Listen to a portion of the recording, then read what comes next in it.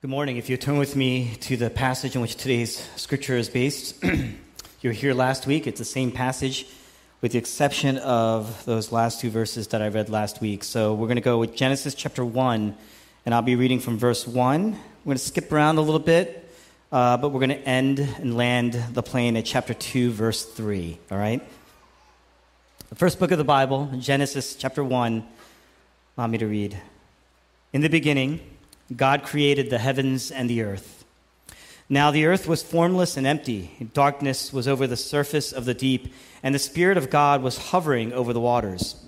And God said, "Let there be light," and there was light. God saw that the light was good, and he separated the light from the darkness.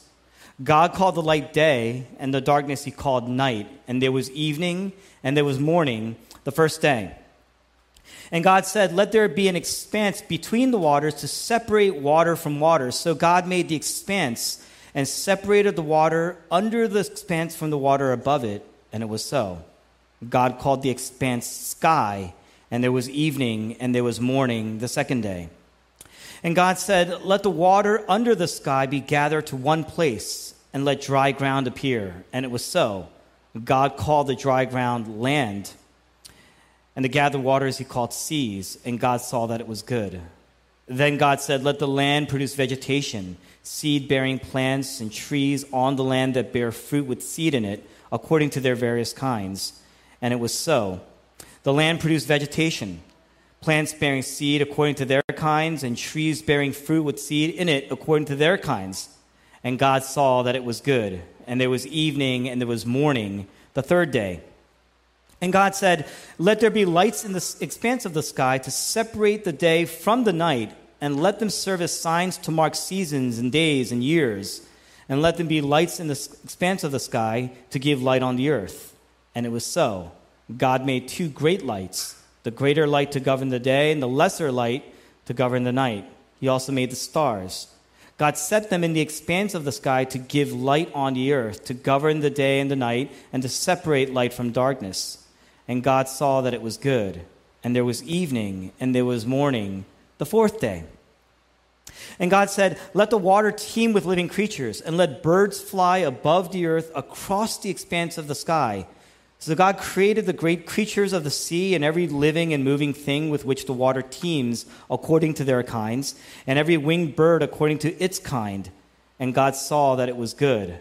God blessed them and said, "Be fruitful and increase in number, and fill the water in the seas, and let the birds increase on the earth." And there was evening, and there was morning, the fifth day. And God said, "Let the land produce living creatures according to their kinds, livestock, creatures that move along the ground, and wild animals, each according to its kind." And it was so. God made the wild animals according to their kinds, the livestock according to their kinds, and all the creatures that move along the ground according to their kinds. And God saw that it was good. Then God said, "Let us make man in our image, in our likeness, and let them rule over the fish of the sea and the birds of the air, over the livestock, over all the earth, and over all the creatures that move along the ground." Verse 28, God blessed them and said, "Be fruitful and increase in number. Fill the earth and subdue it. Rule over the fish of the sea and the birds of the air, and over every living creature that moves on the ground." Verse 31, God saw all that he had made, and it was very good. And there was evening, and there was morning, the sixth day. Chapter 2. Thus the heavens and the earth were completed in all their vast array. By the seventh day, God had finished the work he had been doing. So on the seventh day, he rested from all his work. And God blessed the seventh day and made it holy, because on it he rested from all the work of creating that he had done. And this is God's word. Genesis chapter 1 and 2 give us a framework to understand this world that God had created. What he created, why he created it, how it broke, and how he healed it. And last week we said that if you believe, this is really a part two of last week. Last week we said that if you believe in biblical creation, there are lots of implications. And we covered three of them last week, but we're going to go over just a few more, like 5 or 6 more today. So we're going to review the framework very quickly, and then we're going to touch on several implications today. First, just a quick review of the framework. God said on days 1, 2, and 3, he created the kingdoms. That's what we said last week. Day 1, verse 3 to 5, he created light. Day 2, verses 6 and 7, he created an expanse, right, which separated essentially the sky from the water. Day 3, in verses 9 to 10, dry ground, which he called land. These kingdoms were created first. And then parallel to these kingdoms, days 1 and 3, God created on days 4 to 6, he created the kings over these kingdoms. So parallel to day 1, right, light, that's the kingdom. On day 4, verse 14, he created the sun, moon, and stars. Parallel to day 2, on day 5, he created the sea creatures, the birds. And then parallel to day 3, he creates land, right, day 3. Day 6, he creates animals. And then on verse 26, he says, let's create man. Let us create man in our image. And then on the 7th day, he rests. Man was created to reflect the image of God as a vice king, a vice ruler. God, in his covenantal relationship with man, sets him over the king, a vice king over the world, over the earth, to rule over the earth. And he gives him 3 ordinances in verse 28, thus the precursor in many ways of a concept of law. Be fruitful, work, increase in number, right? So you're going to have some family there, right? Rule over the earth.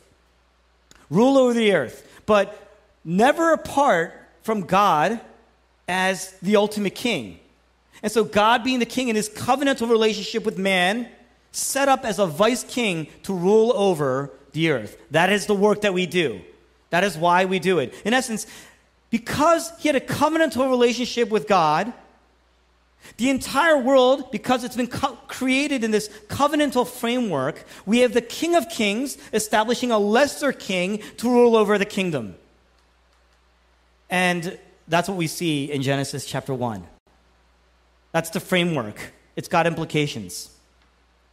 We talked about 3 of them last week. The first thing that we're going to look at today is that redemption, if you believe in biblical creation, redemption has a much broader meaning. There's a broader meaning to redemption. The ancients, they saw the physical world as bad. Physical world is bad. Seminarians, those of you entering seminary, you're going to learn about this, right? Historically, in those days, the ancient world, physical world was bad. Western religion today, right? There's almost a shame of the body, a shame of sex. It's hidden. It's private. The physical world is rotting and decaying. So the physical world, our bodies are bad. Eastern religion says what? The physical world isn't real. The only thing real is what is spiritual. And so whether you're coming from an Eastern context, a Western context, an ancient context, a modern context, the physical world is either not real or bad. And the spiritual world, there's a great desire today to connect with the spiritual world because that's the ultimate reality. But what do you see here in Genesis 1? What do you see? God is forming animals, material. He's creating the world. It takes the first 3 days to create these vast kingdoms. He's creating material reality. And at the end of each day, what does he say? At the end of the first day, bad? No. He says it was good. One of the great lessons of Easter is what? Jesus rose spiritually from the dead, bodily from the dead. And that means that salvation is not just from your physical into the spiritual world, but God's renewal, his restoration of both the physical and the spiritual. And God is the king of both. He's going to renew both. Jesus says, I am making everything new. So on one hand, what's the implication? On one hand, if you're saying you need spiritual healing, talk about brokenness, spiritual healing, but you have no regard for the brokenness of the city, the brokenness of your environment, the earthly kingdom, or you have no regard for the way the justice system is, or the educational system is, or your community is, you may view Jesus as a personal savior, but do you view him as your creator? As the creator? Do you view him as Lord? Do you view him as king? On the other hand, if you believe simply that Christianity is primarily about pursuing social justice, a concern for the city, caring for other people, loving others, if that's all it is, but you're never listening to people, you're never honest about your own sin and a need for God's grace, and you don't surrender all the parts of your life, the facets and dimensions of your life to Jesus, you may see Jesus as the creator of the universe. You may see him as the king of the universe, but do you see him as your creator? Do you see him as your savior, as your redeemer?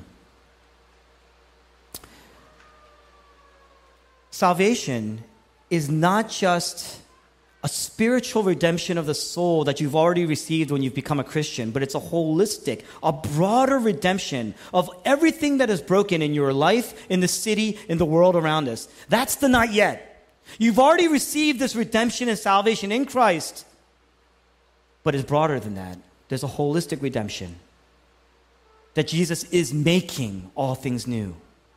This is the end of oppression. This is the end of chauvinism. This is the end of injustice. This is the end of crime. This is the end of poverty. This is the not yet. Notice, what's our calling? Jesus' disciples, his apostles, they don't just sit. They were redeemed spiritually. They don't just sit and wait around and just do worship in their homes. That's not what they do until he returns. When the Holy Spirit came, the Bible says he came with power, and he gave them power.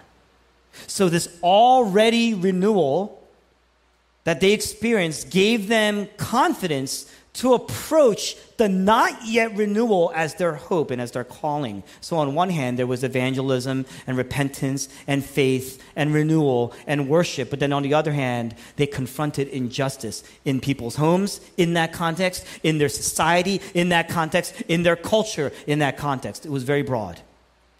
It was broad, much broader. The second thing we see is then the importance of community. Great importance of community. Verse 1, in the beginning, God created. In the beginning, God. And the Spirit of God is hovering over the waters. Later in the New Testament, in John chapter 1, we see in this call to worship today, in the beginning was the Word, and the Word was with God, and the Word was God. He was with God in the beginning. Through him, all things were created. Through him, all things were made. All things came into being. So in the beginning, you have God and the Spirit of God and Jesus, the Word. Our God is a triune God. 3 persons. You got to kind of wrap your mind around this. 3 persons of equal power, equal dignity, yet very unique, complementary, different roles, and yet one God. And they created the world together. In other words, God, by nature, is community. Have you ever been lonely? That desire for a relationship, that desire for a community, it can become a very selfish and powerful thing in your life. You know why? Because God, by nature, is community, and we were created in the image of God. You see that? At the very essence of God, then, is a relationship. It's why relationships are so powerful, because we are created in his image. God doesn't have relationship by nature. He is relationship by nature. That means that God, by nature, is others-focused. By nature, he is love. Now, if God was unipersonal, if he was not a triune God, if he was not the Trinity, love would not be at the center.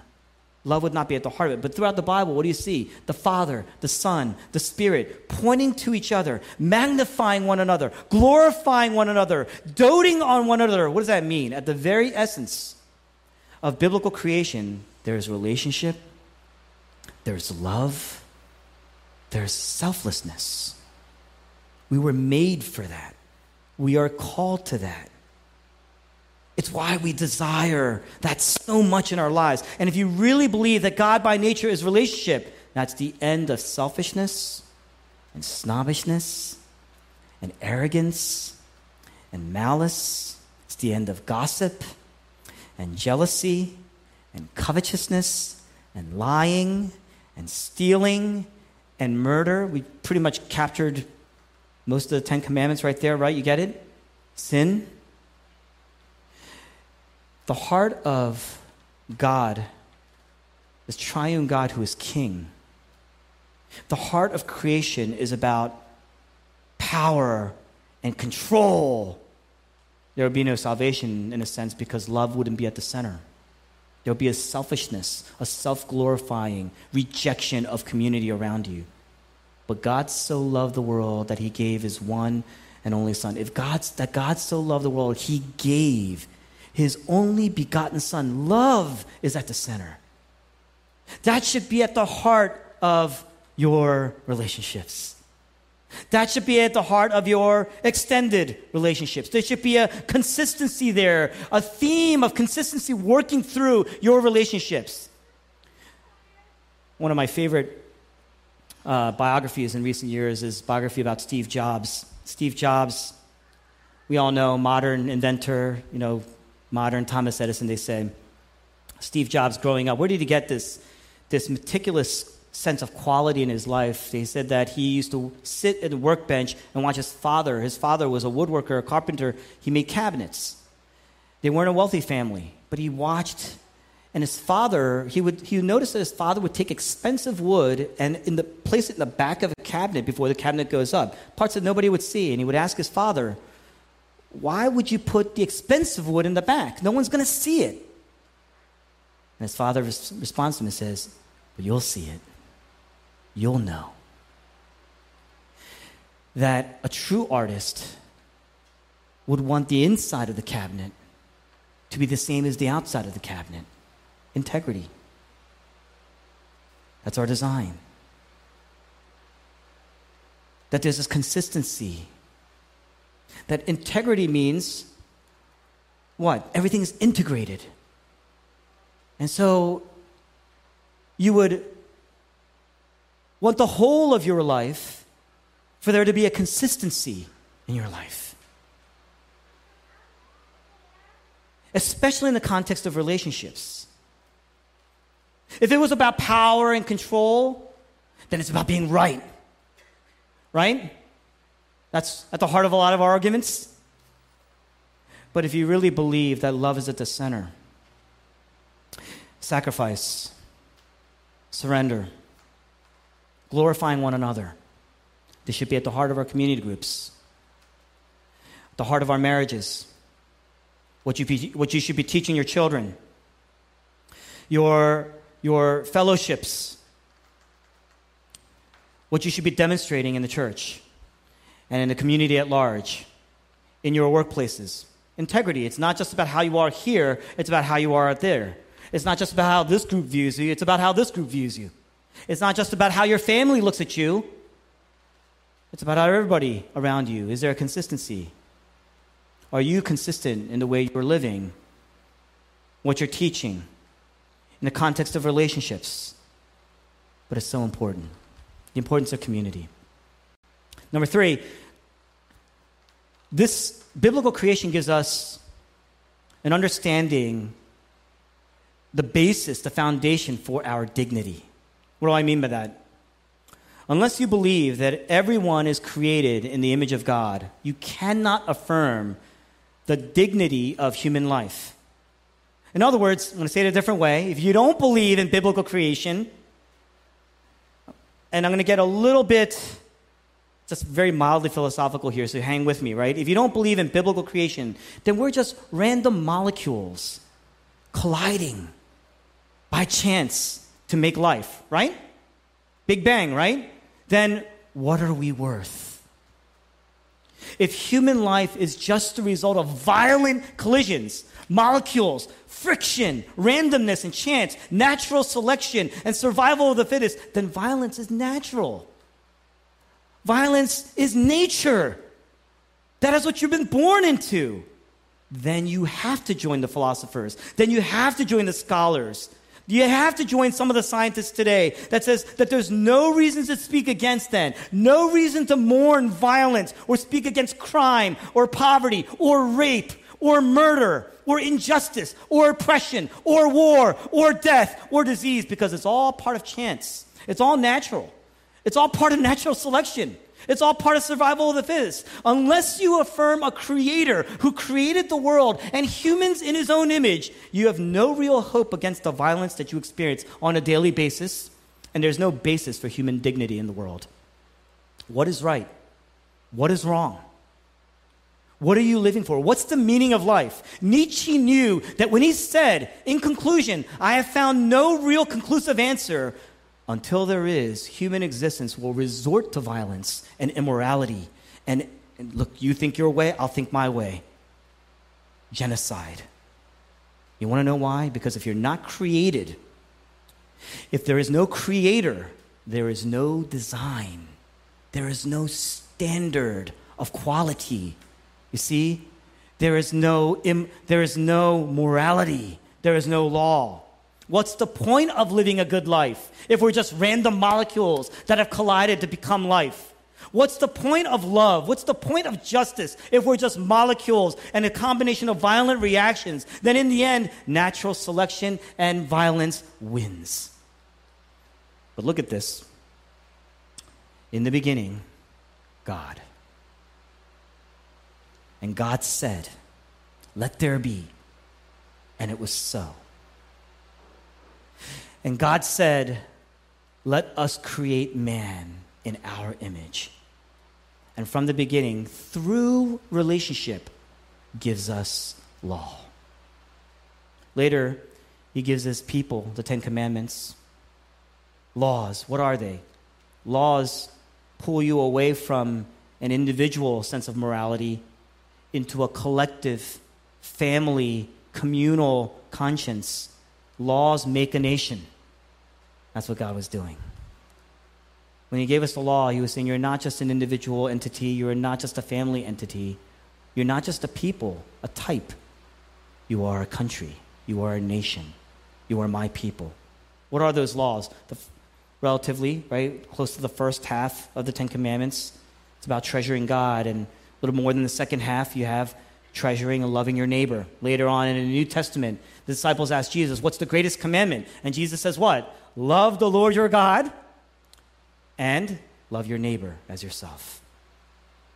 We're created in his image. So there's this inherent dignity, value, worth, esteem. Now that's got some major implications, right? Sub-implications, right? Because if Genesis 1 says God created us in his image, what does that mean? Genesis 1 affirms the dignity of every human being in the image of God. Why does God love the city? I mean, it's why Genesis chapter 1 and 2 begins in a garden, but Revelation, the last book in the Bible, the last chapter, ends in a city. Why does God love the city? And the reason is because there's more image of God per square foot in the city than there is anywhere else. Anywhere else in the world. That's why Metro, we didn't just symbolically or representatively place ourselves in the city. There's more image of God per square foot here.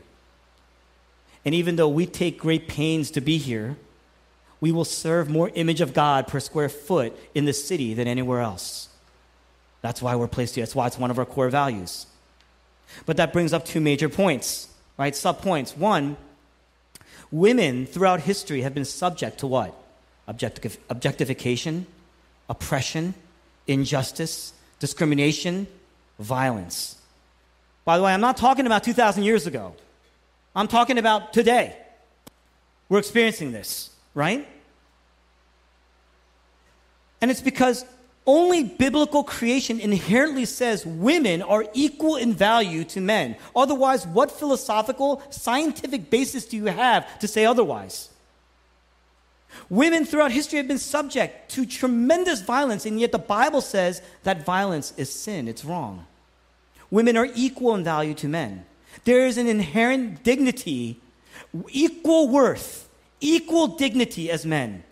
The same God, at the same time, that says that women have different roles. Women have unique roles to make them equally unique, equally special, and their roles in the church are even different. And yet they have equal value, equal worth as men. There's the biblical basis. And only the Bible can affirm the worth and the role of women. And so God chooses to work through Sarah, and he makes it a point. She's a barren woman.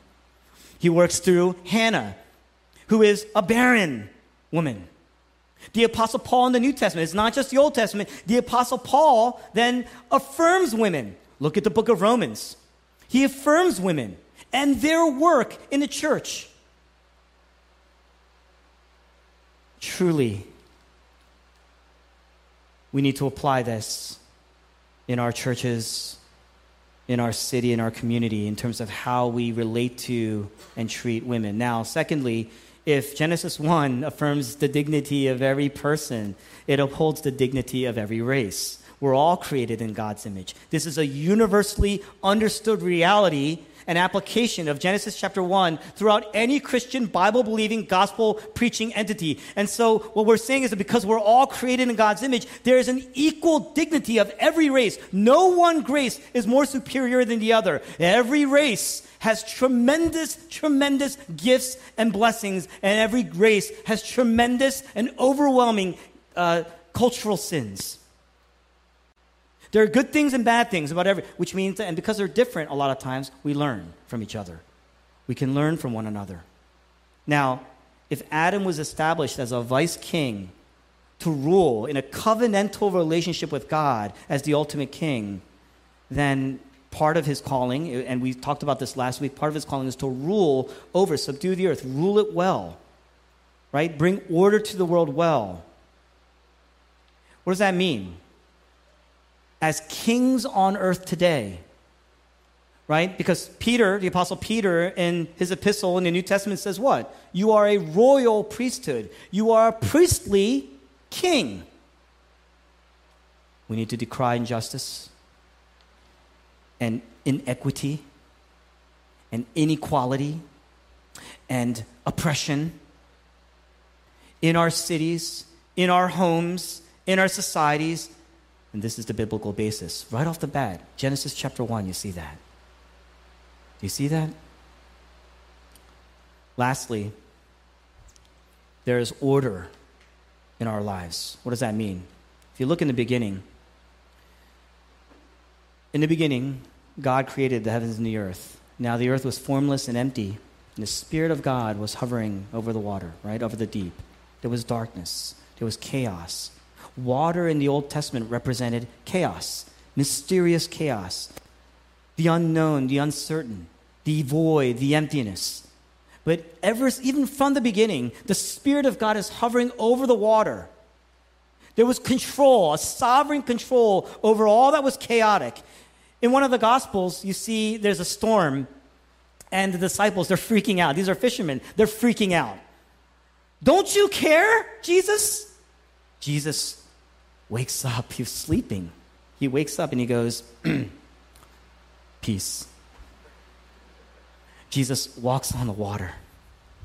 Jesus calms the storm. Jesus changes water to wine. The miracles in and of themselves, if you really look at it, there was nothing incredibly spectacular. What was he doing? He was just bringing order to a chaotic world. That was the miracle. He was demonstrating and exercising his control as king. If you look at the order of creation, there's a magnificent order. Darkness and light. The skies and the seas, the land. He creates these kingdoms. The sun, the moon, the stars to govern the light. The sea creatures and the birds to govern the air and the seas. Animals to govern over the land, and then man to govern over all. There are these kingdoms, and there's kings. There's a structure and an order in creation. There's you established as the vice king. There's God, the ultimate king, in this intensely love-binding, life-binding relationship that we learn about later and throughout the book of Genesis and on. But what is he saying? If you are under the rule of God, there's order. Now, I've been a pastor here for 9 years. It's hard to believe. 9 years. And in these times, in a given year, you counsel how many people? I don't even know. What I should have done was gone back to my records and told you. But how many people do you counsel? And you multiply that by 9 years. And what goes through every pastor's heart apart from the ache that they experience because of decisions that you're going to make or not make. You recognize that all these things can be solved if this person has truly placed their lives, or this facet of their lives, under the rule of Christ, under the rule of the King. There's a magnificent order. And if you place your life under the rule of God, there's order. If there's darkness in your life, uncertainty in your life, chaos in your life, God is using and working through. He's not working despite it. He's working through that darkness and uncertainty and chaos and suffering. We've all been through it this past year. The sovereign King is hovering over the waters, and he's in control. If you're trying to be king on your own, because a lot of times we get impatient, a lot of times we don't like what's in front of us. A lot of times we disdain and despise our circumstances, and so we want to change our circumstances. We want to switch the off switch to on, or the on switch to off, right? We want to do a lot of things. We want to take matters into our own hands. And what this text is saying is if you're trying to be a king on your own, there is chaos. But if you come under the rule of the ultimate king, it will shape you into the image of God. No matter the brokenness, no matter the disorder, no matter, now, it doesn't mean that every circumstance gets healed. It doesn't mean that things miraculously just resolve themselves like a 30-minute sitcom. But there will be consistency in your life. There will be integrity in your life. There will be courage in your life. There will be peace in your life. There will be order in your life. If you don't come under the King, life will be out of order, and you will fall apart. And that's the curse. That's the curse. That's what happens in chapter 3. Work, relationships, family, rest, completely broken. It's like we've taken this image of God, this mirror image of God, and we've taken it back and smashed it to pieces so you see the faint semblances of this image, and yet everything's broken.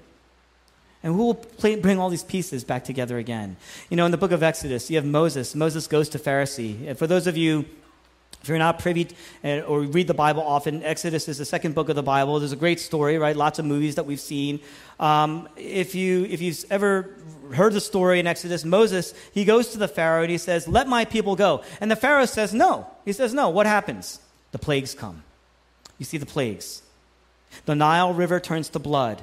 Everything starts to die. So all the frogs come out, and then they die. And then you got the gnats, and then you got the flies, and that leads to disease of the livestock. And then everybody else catch these sicknesses and boils, right? One thing after another, you see a cascading, starting from one rejection of God as the king, and all of a sudden, Pharaoh's life starts to tumble and cascade into what? Disorder. Until you get to the 9th plague. What's the 9th plague? Darkness. You know what it is? It's a rollback. Creation all of a sudden starts to roll back into darkness, all the way back to Genesis chapter 1. That's what you're seeing in Exodus with these plagues. That's the meaning. It's the second to the last plague, darkness. Before God said, "Let there be light," before there was God, not before there was God, before God says, "Let there be light," before there was creation. Trust the King, trust his words, trust his commands. There are people who are living out the same pattern over and over of misery and chaos. Why? Because they haven't surrendered parts of their lives. You're discovering new parts of their lives that haven't yet truly been surrendered to the King. And that kind of resistance threatens order, brings us into chaos, the rollback into darkness. How do you address it? God made a way. On the cross, what do you see? God's one and only Son. And there's darkness. Darkness over the land. And the gospel according to Matthew, Jesus cries out, my God, why have you forsaken me?" And there's this earthquake. You know what's happening? The world is rolling back into darkness, and disorder, and it's coming down. It's caving in on Jesus. In the book of Exodus, the last plague after darkness is what? The death of the firstborn. So on the cross, what do you see? There's darkness and then the death of God's firstborn. Jesus Christ is taking our place. And the wrath of God in our place, because of our sin, he's experiencing the ultimate rollback and chaos and disorder and darkness and death. The Creator, Jesus, is experiencing the cosmic decreation so that we would enter into recreation, new life, rest. When Jesus was being baptized, we see this in several accounts in the New Testament, in the Gospels. The heavens open up, the Spirit of God does what? He descends on Jesus like a dove. The Spirit of God is glorifying the Son. And the Father is glorifying the Son. He says, "This is my Son whom I love." In other words, what? He is good. That is the first time since Genesis chapter 1 that God looks at a man and says, "Good." He is good. The benediction, we call that. And yet on the cross, he says, "I'm forsaken. I'm no longer good. I'm experiencing the ultimate curse, the malediction." Why? On the cross, Jesus lost community, the importance of community. On the cross, Jesus died without dignity. On the cross, he suffered oppression and injustice and violence and the cosmic disorder and rollback. And yet, do you know, he was still calling God, his God, my God, my God. He was still obeying God's command to love him and to love others to the end. To the end, Jesus Christ, faithful. He's dying, but he continues to call God his God. He trusted God. And what does he do? In the midst of his dying, he doesn't say, "Guys, look at me. I'm dying here. I'm suffering." That's not what he does. He says, "Mary, his mother, who will take care of Mary? John, you will take care of Mary. John, Mary, this is now your son." He's thinking about other people. He looks to the criminal. And he says, "Today you will be with me in paradise." Faithful to the end, always others focused, love at the center. Why? Why did he do that? Jesus suffered the ultimate malediction so that we would experience the ultimate benediction. Jesus suffered the absence of God so that we would experience the presence of God. Jesus suffered the darkness of being away from God and apart from God so we would experience the lights, the recreation of God's presence in our lives. Let that sink into your uncertainty. Let that sink into your disorder. Let that sink into your chaos in life. God delights in you and you get good. He says good. This is the restoration of dignity. You do not give yourself self-esteem. This is, it's a whole other thing, right? You can't give yourself self-esteem. There's nobody in here that says, "Well, I don't care what people think." You care what people think, right? You care what your boss thinks, don't you? You care what people think. Y'all go out and spend nice money, good amount of money buying nice clothes, right? You care what people think. You want the applause. It's not always pathological. It could be insidious and small and very, very, very, very hidden, but we care. It's because deep inside we are looking for God's satisfaction ultimately in us. It's what we lost in the garden, in creation. But every time you look at the cross, you know what gives us an ultimate sense of worth? God in Jesus, through Jesus, looks at you and says, "Good." That's why we do the benediction. It's God's assurance of a good word. It's a reminder. Come under the rule of the King. Come under the rule of the King. Plant the gospel deeper into your life. And in this great season of growth in our church, a return of sorts to people into the building, right? Sure. In this great season of growth, when I was thinking about this passage and our community, I was thinking a year ago at this time, when there was darkness and chaos and loneliness and brokenness and hurt, and there was still relational conflict, and there was still issues within the family, and there was still financial struggles and uncertainty about our jobs. There was still chaos, tremendous disorder and chaos. Not to mention people were sick, people died.